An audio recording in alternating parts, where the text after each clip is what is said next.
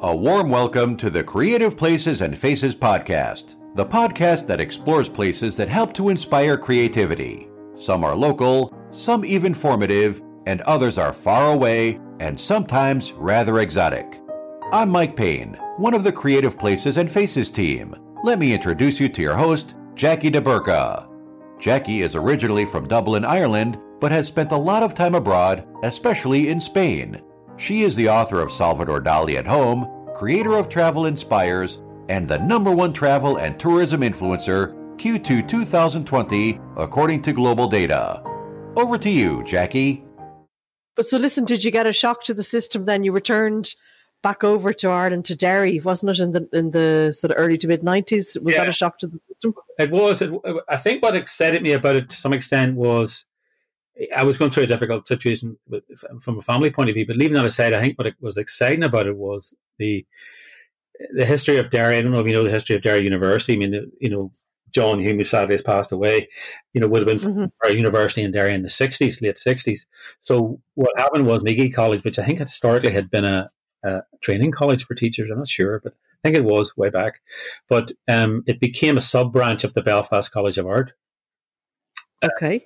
Or some of it, a certain section of it did. So I was coming back in a way to establish, to help, not on my own, of course, but to help establish courses, which at that point in time were what they're called HNDs, which are like diploma type level courses. And I thought, well, here's a chance to do something. So a group of us got together, and it was dynamic. We were able to but it took a while because there was a little bit of, how would you say, I thought there was some prejudice from the mothership, shall we say, in not allowing the thing to happen naturally in Derry. It was still being suffocated a little bit, and I was pushing, along with another guy from Dublin, we were pushing very strongly to get degree courses, which we did eventually get, and then to get the first Masters in Design and Bachelors of Design in the North, never mind in the university. And so we got that going, but it took years of hard slog, and we got a new school of creative and performing arts there. And at that point, we had a very dynamic professor who has passed away, Robert Welsh, who was quite an established Irish poet novelist, but also he had produced and edited the Irish Oxford Guide of Literature and stuff. And he was a professor of humanities, and he supported us in developing, and he relocated music to Derry, and also theatre. So we had a lot of things happening there, and then also establishing new development in dance. So it was really dynamic.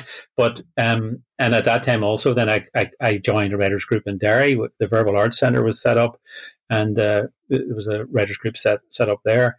And I got involved in a cross-border group then, and I called it Shy Wolf because I was crazy about wolves, and I liked the notion of something wild and intangible, that writing, when it really does speak to you, it can lift the hackles on the back of your neck. So I like that notion of something primal in writing. And so we established this group called Shy Wolf, and it ran for a couple of years, and it was a mixture of the visual and the literary, and it was funded by the Arts Council in the North. And then I got interested in, at that point, animation, and then then the animation, I suppose, got me interested in narrative. So I then went beyond the poetry and decided that probably I should look at prose. So and because I lived on the border, I like that notion of, and in some ways I think it's kind of almost defines me, this notion of living here and living there, kind of the sort of, I'm a Gemini, I'm not sure if that's relevant or not, but the sort of on either side of the fence sort of thing, it seems to appear as a motif generally in a lot of my kind of thinking. But yeah, so I that did inform a piece that I wrote, and a year or so ago, the group I was with in Australia, and the journal, they wrote to me and they said, look, this is our 30th anniversary. Would you like to submit something?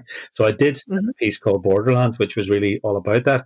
A story that was set on the border, and an old character who was losing his mobility, but his main family was living on the other side, and he had to make a choice. What does he want to do? But then I wrote another story which also explored that, and it was called Iceland, which was about a little boy being bullied at school.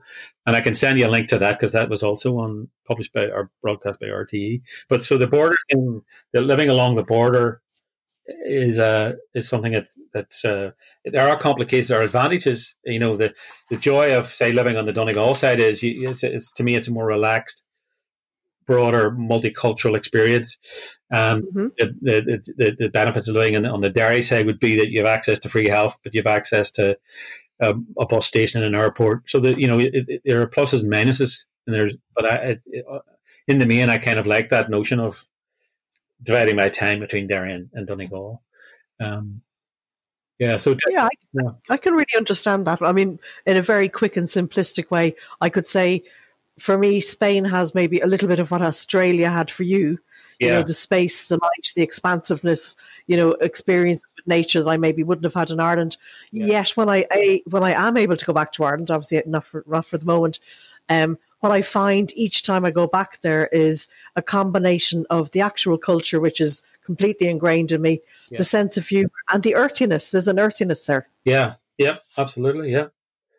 I mean, it's nice that, in a way, that Spain isn't too far from Ireland. That was the only drawback I think I had about Australia, was that it's a huge distance. Like you were talking 36 hours flying time, 24 hours from London to Sydney, but then you had a flight to get to London and a flight from London to Wagga, or from Sydney to Wagga. So that was an ordeal, But at the same time now it's become easier. I think it used to be 2 stops. I think there's just now 1 stop, But okay, so going back to that sort of, if you like, a blurring of the places, the boundaries, going over from one border to another, from one culture to another. Do you feel that sort of has affected your creative output? I think it does. I mean, I think if I were to say I'm only going to be a writer, I probably would have a lot more stuff to show for my name. But because I'm always jumping around, I mean, and it's been a kind of a plus and a minus in my life, but I do love both equally. So it kind of combined. Probably the best combination was probably when I was doing the MA at Queen's in creative writing. There was an artist there called Sylvia Grace Borda, who I think is now living in Canada, and she was very into picture text work, and I'd never heard of this before. Although I had been conscious of concrete poetry way back in my arts days, but I hadn't looked at any depth. But she was exploring this idea and discussing it with us as a guest lecturer on occasions with Sinead Morrissey, who's also quite an established poet. And I thought, this is interesting. So I then came across a book on trees, an excellent book. He's written quite a few books on Irish natural history, and his name is Niall McCotter, and he had a book on Irish trees, myths and legends and folklore. And I came across the history of Ogham script, and he had made this reference that this had drawn its kind of meaning from the origins of elements of trees. So I thought, and Ireland has very, very few trees, and when I lived in Australia, it was full of trees. So I thought, and often when I walk through the landscape, I mean, my partner says, I would see the landscape as beautiful in Ireland. I would see it as devoid of trees. I would be thinking, where are the trees? Like, you look at Connemara, you look at Donegal, and you think, oh yeah, wow. But to me, it's bald. It doesn't look. To me, the more trees there are, the more, vibrancy of life there'll be. The ecosystem will be healthier. I mean, if you read any books on the history of Ireland, you'll find that a squirrel could literally travel from Mallinhead to Misenhead without touching the ground at one point. And that is no longer the case. In fact, I would say Ireland's probably the least number of trees in Europe. So I was trying to, in a sense, produce a body of work that sort of sang a lament about that. So I used this Ogham script, and I decided to map it along the color spectrum. So each character had a color, and then I just spelled out the names of all the trees that historically would be Irish. And I discovered that in ancient Ireland there were 13 months and not 12, and that so I created this kind of circular exhibition of very minimalist iconographic Ogham scripts of the names of trees spelled out in Ogham, and underneath in English and Irish. And anybody who came to the exhibition got a little tub with a growing oak inside the little cup to take home with them, Oh, so how lovely. Yeah, so I kind of was, to me, trees are so important to me. The environment to me is my kind of religion almost, So, for me, that was a significant thing. So I kind of enjoyed that, and I was funded by that to this disability arts organization, and then I became a member of their board, and I sat on it for a number of years. And I realized how often artists who have disabilities struggle to be even taken seriously. So I was very strong in supporting that for quite a few years. Okay, let me interject on that one, because you've mentioned with disabilities. Does that relate to the fact that you had obviously a significant health change in your life around that time? Yes, it did. Yeah, I mean, I had suffered from inflammatory bowel symptoms for a long, long time. But I just thought this was just stress, hyperactive, type A personality, spinning too many plates and all that. But, you know, at the same time, loving it. You know, graphic design has a lot of quick reward. You do stuff very quickly. It's not an advertising. You know, there is obviously a big client or a big budget there, and graphic design is often a smaller budget, and you're just rattling something out within a day or two, or maybe a week. So it's deadline driven. But I love that. So in some respects, I think I don't know, but yeah, I developed this severe inability to eat food and drink water around Christmas time in 2005, I think it was, and I was taken into hospital immediately and told I had a toxic megacolon, which meant I had to get my bowel removed, and it was large. And I was told if I didn't, I would die within the day. And I thought, what? So I decided, yeah, I'll go with that. Obviously, yeah, I'll take that option. And so they gave me an implant which I wore, and for a year and a bit it was fine, and I went back to work. But I have a high output system, so it means you dehydrate. It means you have to be careful. You have enough water in your system. It also means you can sort of lose focus or concentration. But I found it very challenging when I was teaching. I went back to teaching for a year and a bit, and I was getting worse, and I had to have a second surgery to make it permanent. And I just thought, no, at this point, I'm going to leave. So at that point, I recalibrated and thought, well, okay, what could I do to make this a positive? So I decided then to do the MA in creative writing at Queen's, and took early retirement and got a very low pension, but because I'd worked in various places, but I'd never really focused in any length of time on a proper pension investment. But as it turned out, in the end, because of the nature of my condition, they did eventually give me the balance of the years that I would have had I still worked the full time. So I have a respectable enough income, shall we say, from an occupational pension, which the university, which wonderful. I'm not sure you get those pensions anymore, but that has made it easy for me to kind of get by. So yeah, but so that made me conscious then of, it allowed me to slow down, and then it allowed me to kind of, I think when you have surgery that in a sense is life-saving, you do weigh up what your life should be about. You start thinking, well, what is important here, and what is trivia, so that was kind of sobering.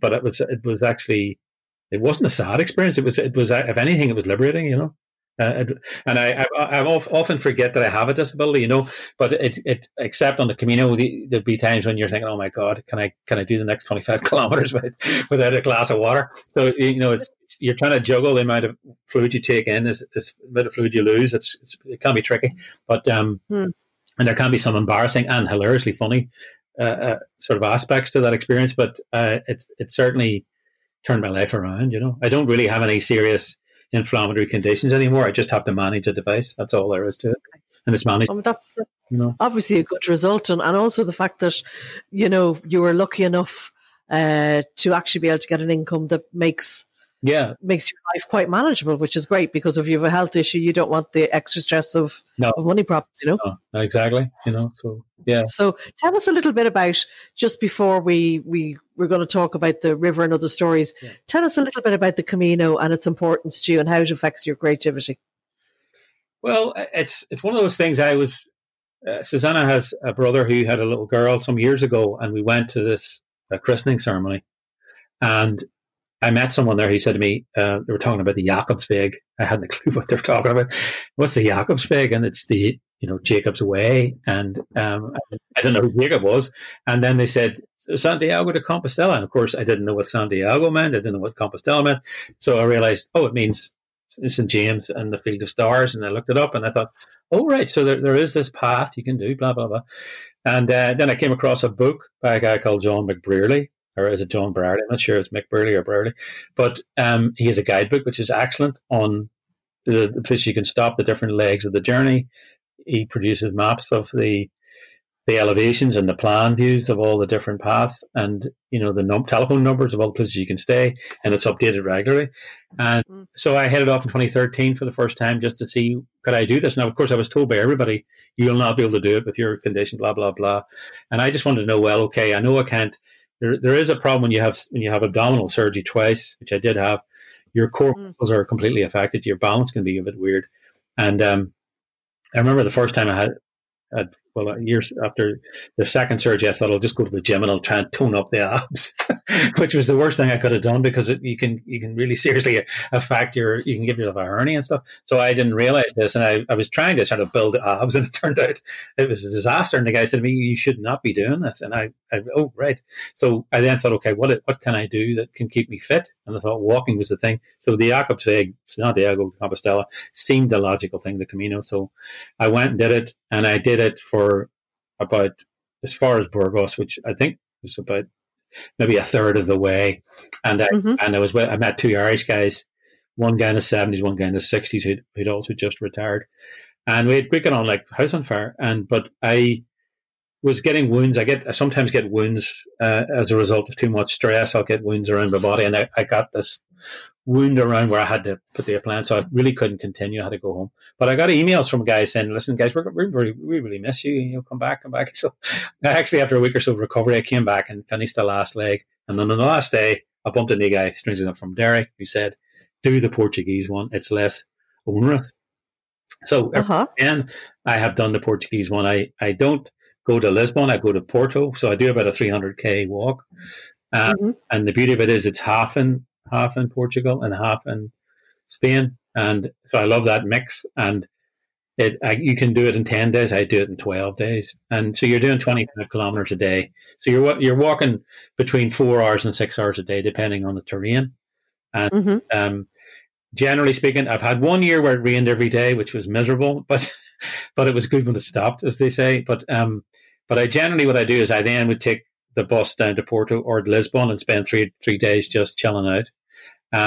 Susanna doesn't do it at this point, because I generally do it end of May, beginning of June, which to me that's like preparation for the summer. It seems to dovetail with, the summer is stretching ahead of you. You've done a wee bit of a challenge. You're all set. You've maybe lost a few kilos, and you're feeling energized. You've had your vitamin D injection from the sun, and it's wonderful, and you're charged, So, and that, unfortunately for her, is the time when she would sometimes do some exam work for the exam boards, assessing film work and that kind of thing.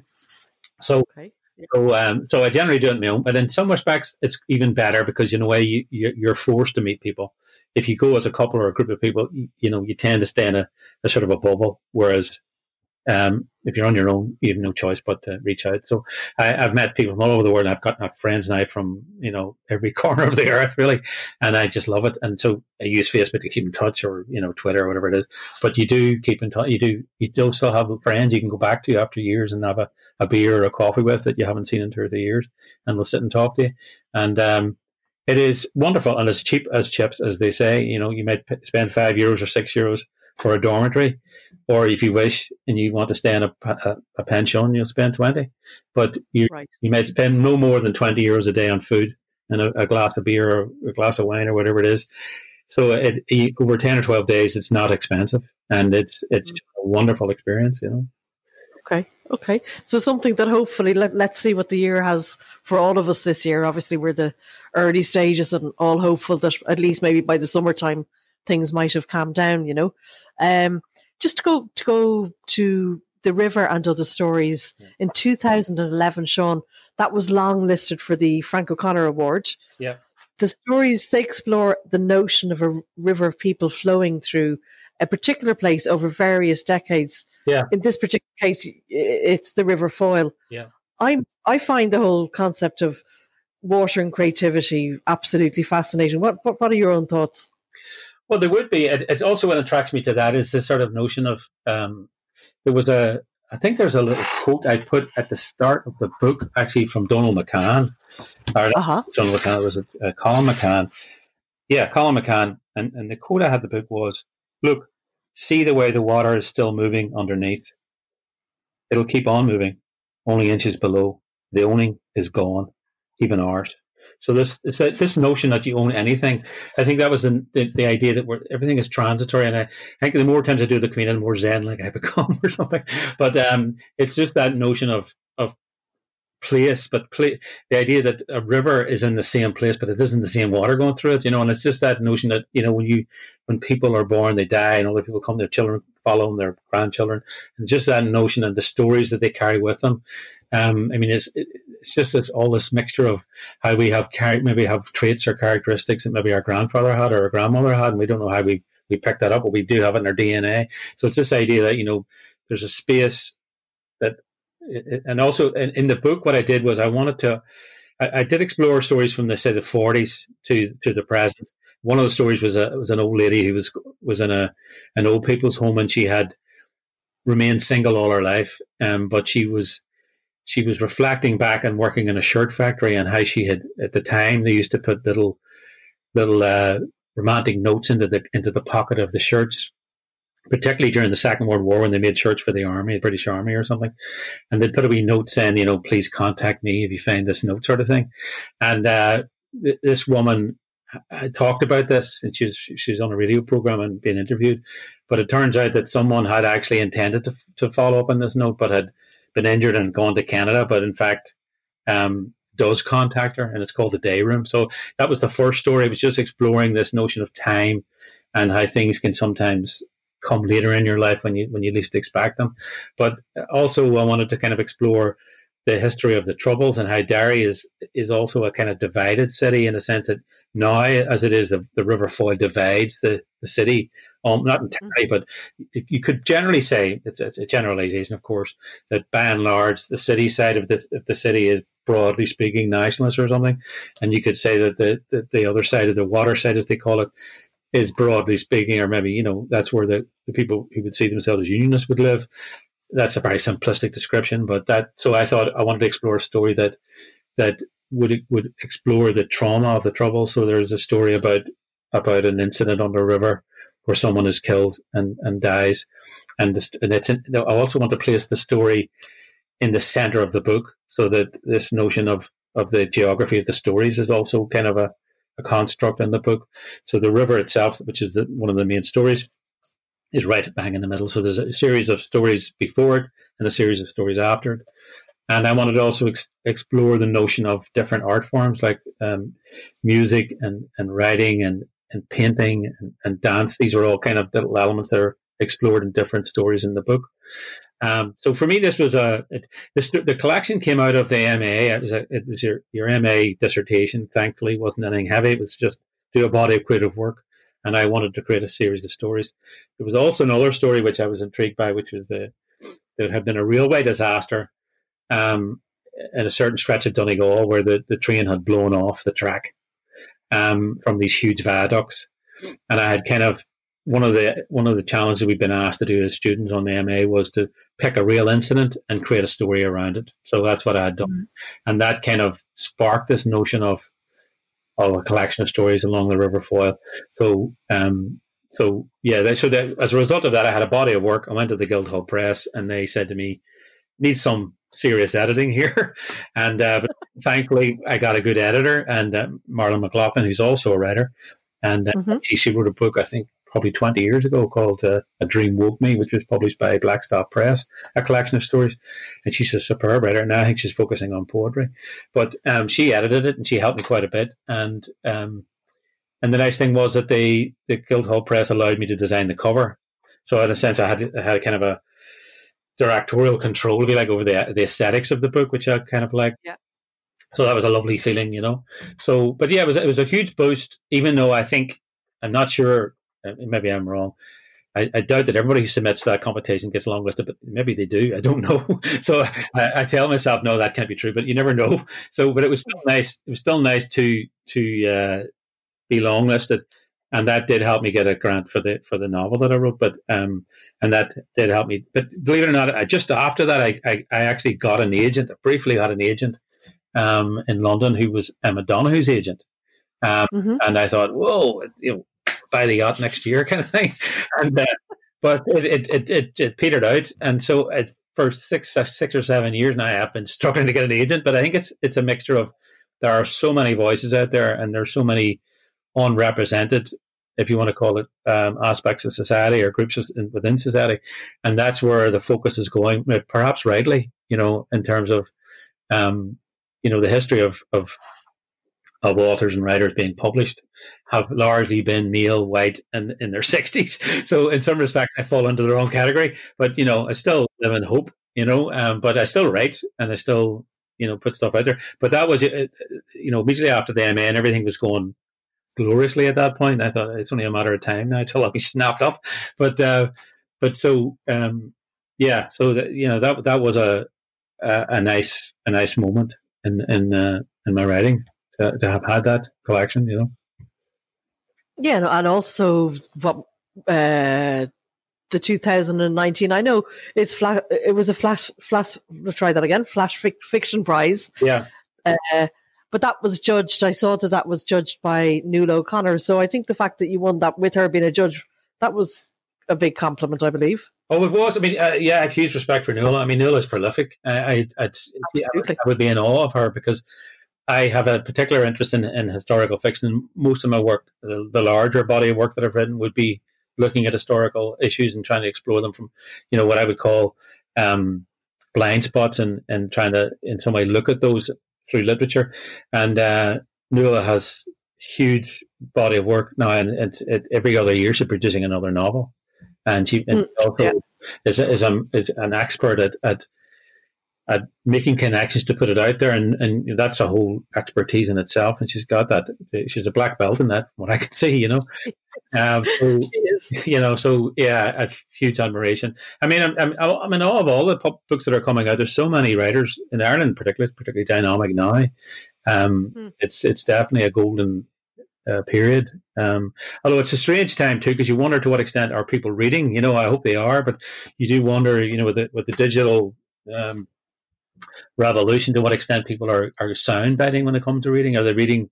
I mean, clearly they are when it comes to Nuala. People are reading her books, but you do wonder down the line, are people looking at the flash fiction thing? You wonder, is that an aspect of the trend, the way things are going? Where people are looking for sound bites rather than big witty tomes.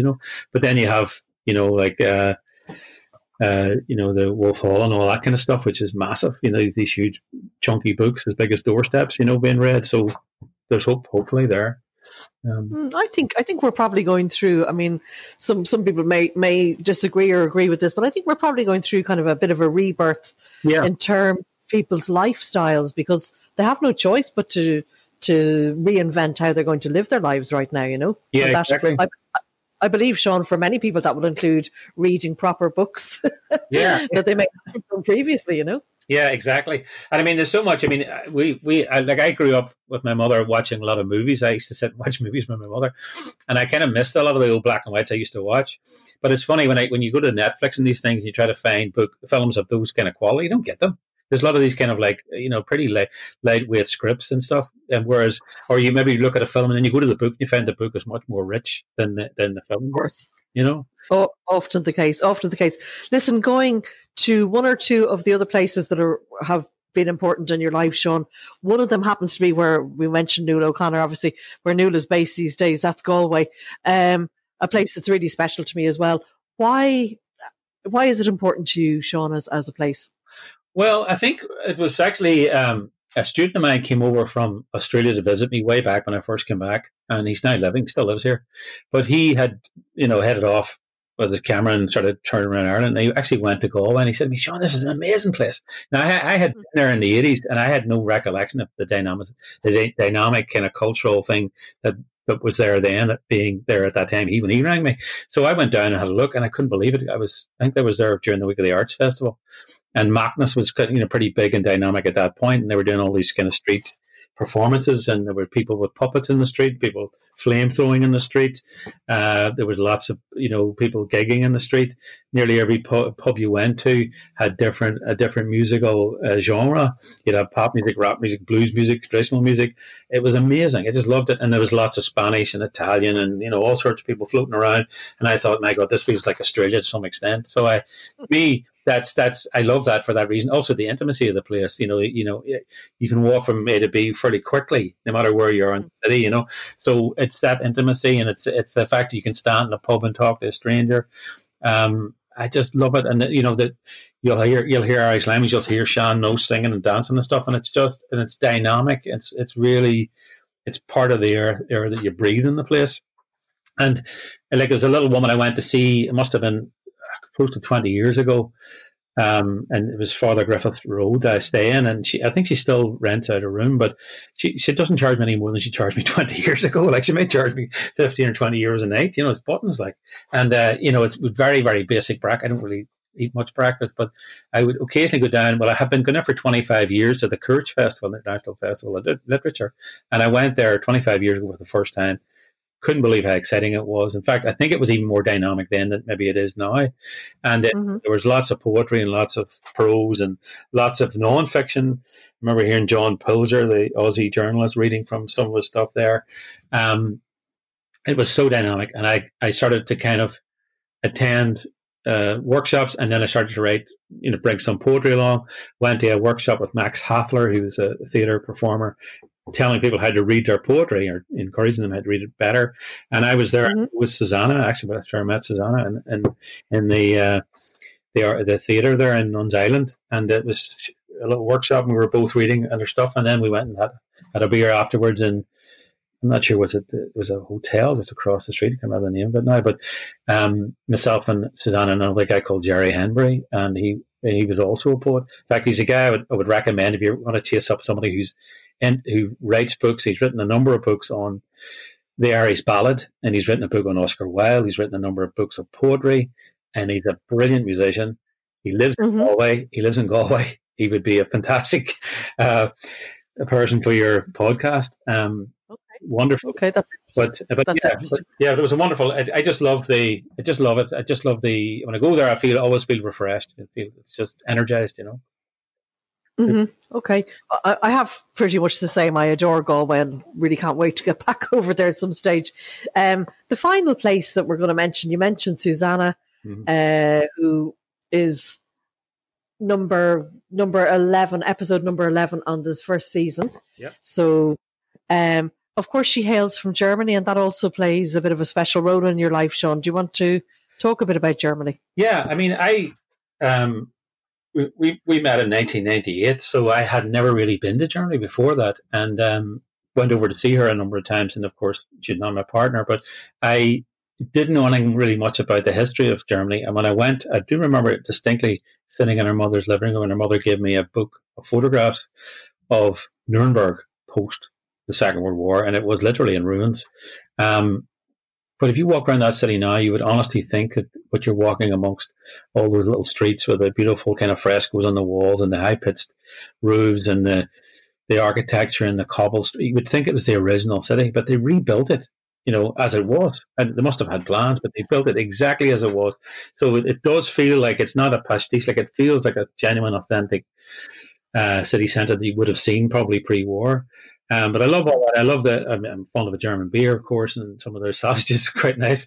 But I just love that outdoor kind of, the beer cart, but not swinging back loads and loads of, but just, one or two and sitting with people. And, they have these cultural things where they have the Blue Night where they go out and people sit in parks and classical music is played with huge concerts and everybody sits with their deck chairs and have sandwiches. And it's such a lovely place, and I taught briefly in Augsburg. I found the people really interesting. I remember one guy who was teaching 3D software, and I thought, you tend to think, he's one of these IT geeks, and he was a lecturer there, and I was visiting professor, whatever it was, in typography, and we were sitting chatting, and he said, "Do you want to see my studio?" And I said, "Okay." So I went in to see the studio, and he had been carving some of these old statues from the cathedrals that were, falling apart and needed repaired. He was literally capable of recarving a version of what the original looked like, even though he was an IT guy. So they had these incredible craft skills that, I don't think you would see them too much in Ireland these days. But I just couldn't believe the sort of the density of the craftsmanship, But I love that sort of. I remember the first Christmas market I went to. I thought I was in a fairy tale. It was just snow was falling and we were drinking Glühwein and we were standing around. But they had this thing called the Christ Child appears. This young lady comes out dressed up as an angel, standing on a balcony, and she's singing. And it was like something out of a film. It's just stunning. Yeah, I can imagine. I can imagine. Now, going back to your own area, Sean. If you were, obviously, once lockdown has ended and it's safe to travel, if you were receiving somebody from Germany or, a friend somewhere abroad, where would you actually recommend for them to stay? Where would be a favourite place in that area that you're? Well, I would say, first of all, there would be certain number of places, obviously in Derry that you could say, and also Donegal. I mean, the typical ones in Derry would probably be Potter's Pub. There's also another pub in Derry. It's called Sandino's, which is kind of like a lefty kind of pub where you get lots of images of Che Guevara and stuff on the wall and all that kind of. But for a lot of writers and musicians and theatre, hang out there, And it's in a funny little spot. It's right behind the railway station. It's quite a narrow little pub, but it would be a good spot. Potter's would be very good for the traditional music. I mean, I would often go in there. I did go in there with a writer who's now passed on, and there'd be lots of people coming in from Germany and France. Clearly, it must be on the list of places that they're supposed to go to. And you would get guys playing in their beautiful traditional music, but also guys with electric fiddles, like these things that look like skeletons of a little bit, maybe it's a fretboard and a little bit of metal, but they play beautiful, stunning stuff. And they sing ballads, of course, as well. But in Donegal, even West Donegal, like the places I would have gone to in the 70s would still have a fair bit of musical sort of activity, like Hudie Bug's pub in Bunbeg would be really worth going to, and also Leo's Tavern. I mean, Leo's Tavern I would have gone to way back in the 70s, but Leo's Tavern would still, I mean, Leo's Tavern would have been, he would have been the father of Enya and the Planet people, so he would have been playing a squeeze box, but he's passed on, but you would still get good musical sessions in there. That would be. Would that place, that wouldn't be like, again, I'm talking about different days when tourism is, possible again.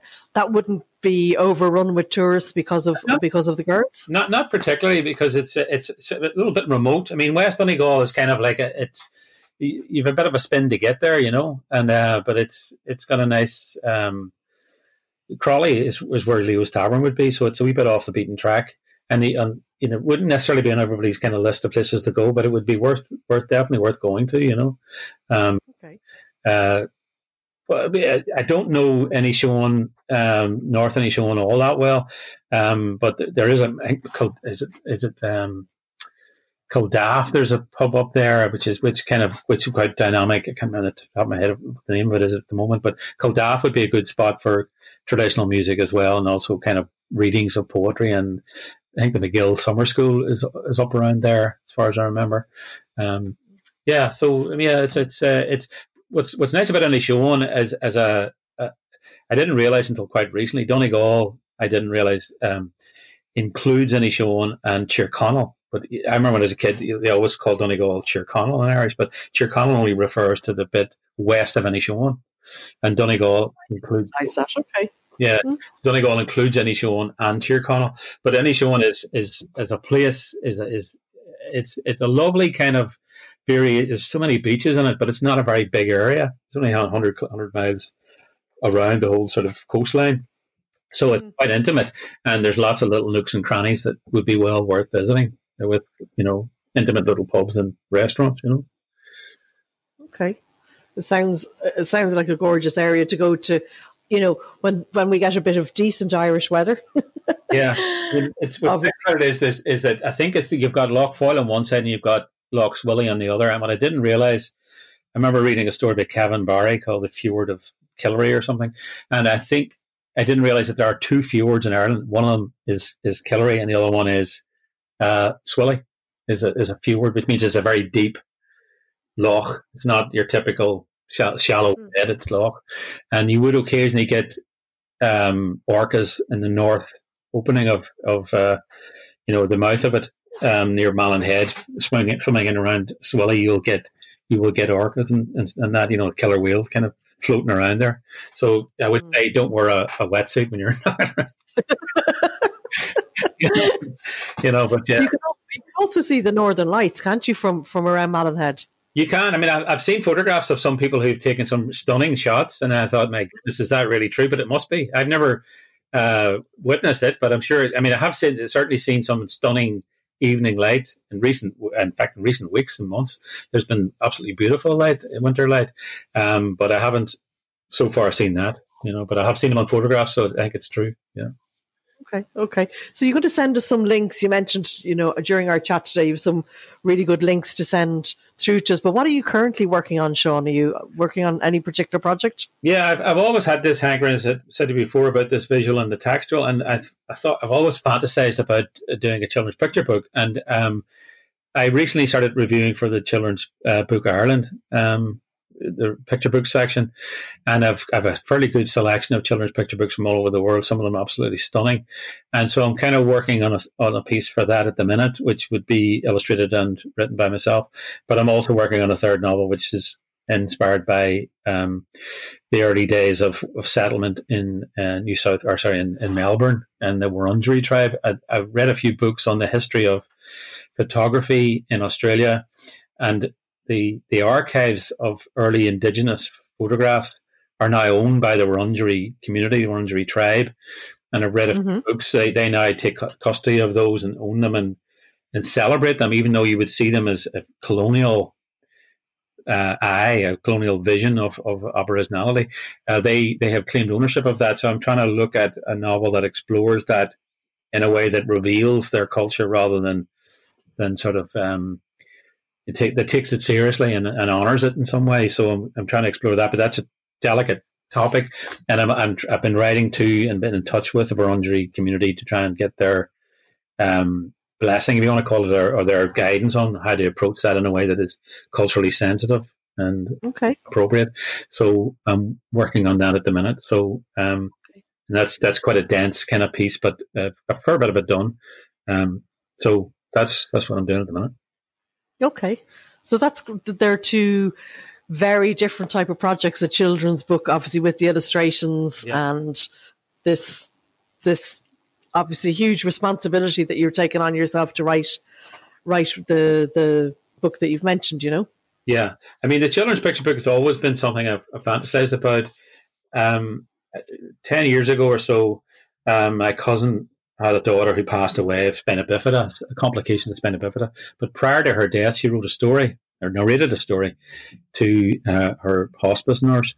And my cousin, shortly after she passed on, my cousin said to me, "Would you mind illustrating this?" So I did illustrate it, and I managed to get a printer and a publisher who did it for free. And, we put it out there. So the money was used to kind of invest into research into spina bifida.